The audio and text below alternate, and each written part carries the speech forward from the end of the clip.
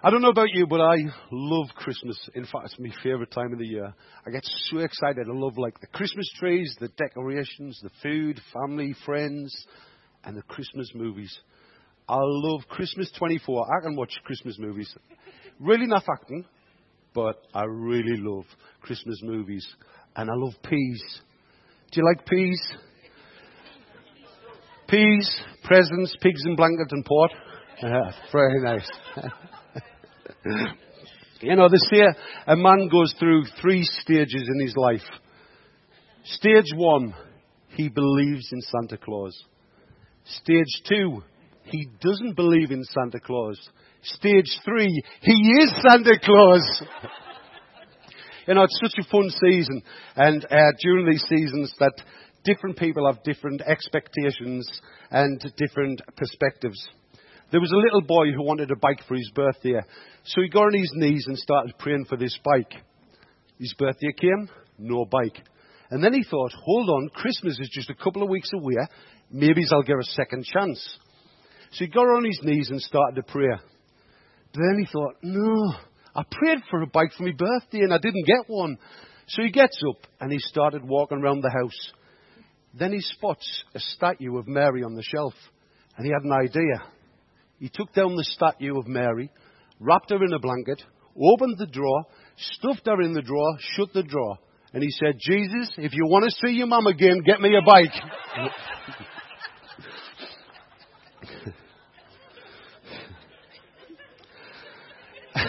There are many different versions.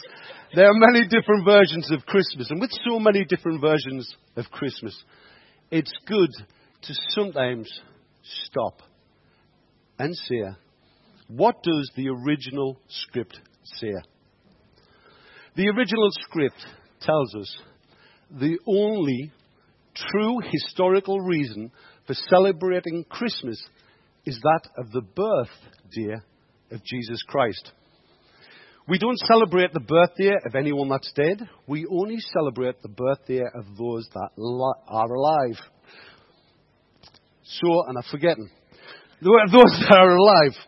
And it's because Christians know and believe that Jesus Christ is alive that there can be a true celebration of his birthday.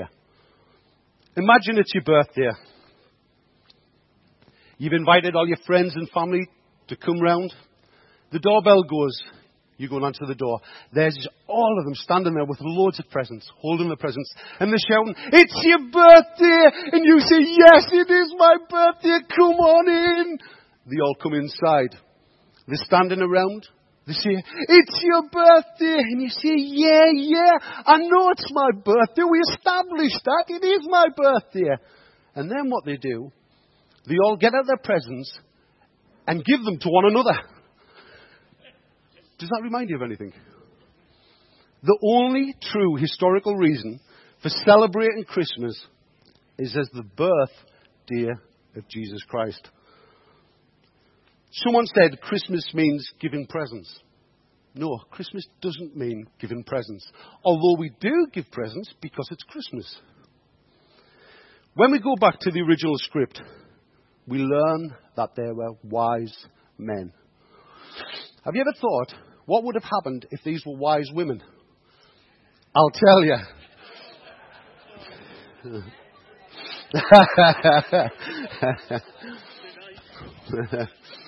If they were wise women, on their journey, they would have stopped and asked for directions and arrived there on time. I don't know if you know, but the wise men didn't arrive till quite late. They would have taken a casserole, they would have cleaned out the stable, they would have helped with the delivery, and they probably would have brought more practical gifts. But the scripture says they were wise men. Now, this has nothing to do with academia, intelligence. It's of understanding. They understood. They worshipped the king, the child. And they give him gifts of gold, frankincense, and myrrh. Now, why would you give a child those gifts? It's symbolism. And behind that symbolism is profound truths. In the original script, gold is the symbol of kingship. They gave gold because they realized he was the king. Not a king, but the king. The original script says King of Kings. And by bowing down and giving him this gold, they were saying, we come under your sovereignty, we come under your rule, and we come under your reign. Frankincense is a symbol of prayer and communication. They understood that the king had come to communicate with us. Frankincense is a symbol. Oh, I've already done frankincense, haven't I? Myrrh in the Bible is a symbol of burial and of death. They understood that the king had come into the world in order to give his life for us. See, the problem started way back in the Garden of Eden, where we had become disconnected from God because of our sins.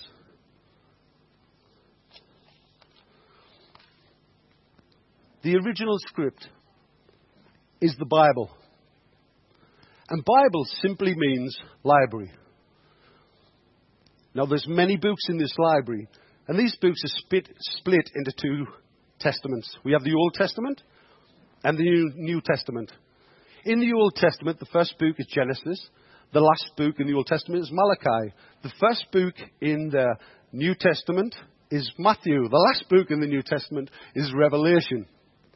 Now, between the last book of the Old Testament, Malachi, and the first book of the New Testament, Matthew, there is 500 years of silence where God says nothing.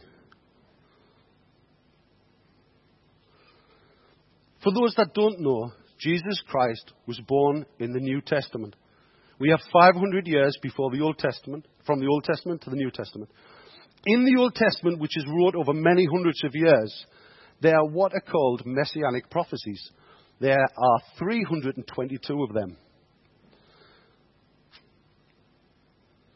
These 322 prophecies tell us of the Saviour and the King coming to earth. They tell us where he will be born, how he will be born, what he will do, how he will grow up, where he will go, how he will die. They even have details of things like how many coins are going to be used to portray him, the pair, what they would get. Do you know what the mathematical compound probability of 322 prophecies being fulfilled in one man in one moment in time is? It's 1 over 84 with 100 zeros. In other words, it doesn't happen every day. The Sadducees and Pharisees and religious leaders, they not only knew the Old Testament and the 322 prophecies, but they memorized them. That means they knew when, what, when, how. They knew it all. But yet, they couldn't be bothered to walk 5 miles. 5 miles, that's all, to check it out. I would have walked 50 miles. I don't know about you. But they wouldn't walk 5 miles. There are many people who have missed the transforming truths of who Jesus is. Even King Herod missed it because he wouldn't humble himself and bow down to the king. Yes, Herod was a king, but Christ is the king. Sometimes pride and arrogance stop us from encountering the real king and the real meaning of Christmas. God came down to earth as a child and grew as a man to communicate with us, to die upon the cross, to take our sins, to forgive us, then to rise again so that we could have new life, eternal life. We would know his love, his kindness, his faithfulness, and His truths. What are you going to believe this Christmas? Which story? Remember, this is history. It's His story. And it's His birthday. Would you stand with me and sing, O come, all ye faithful?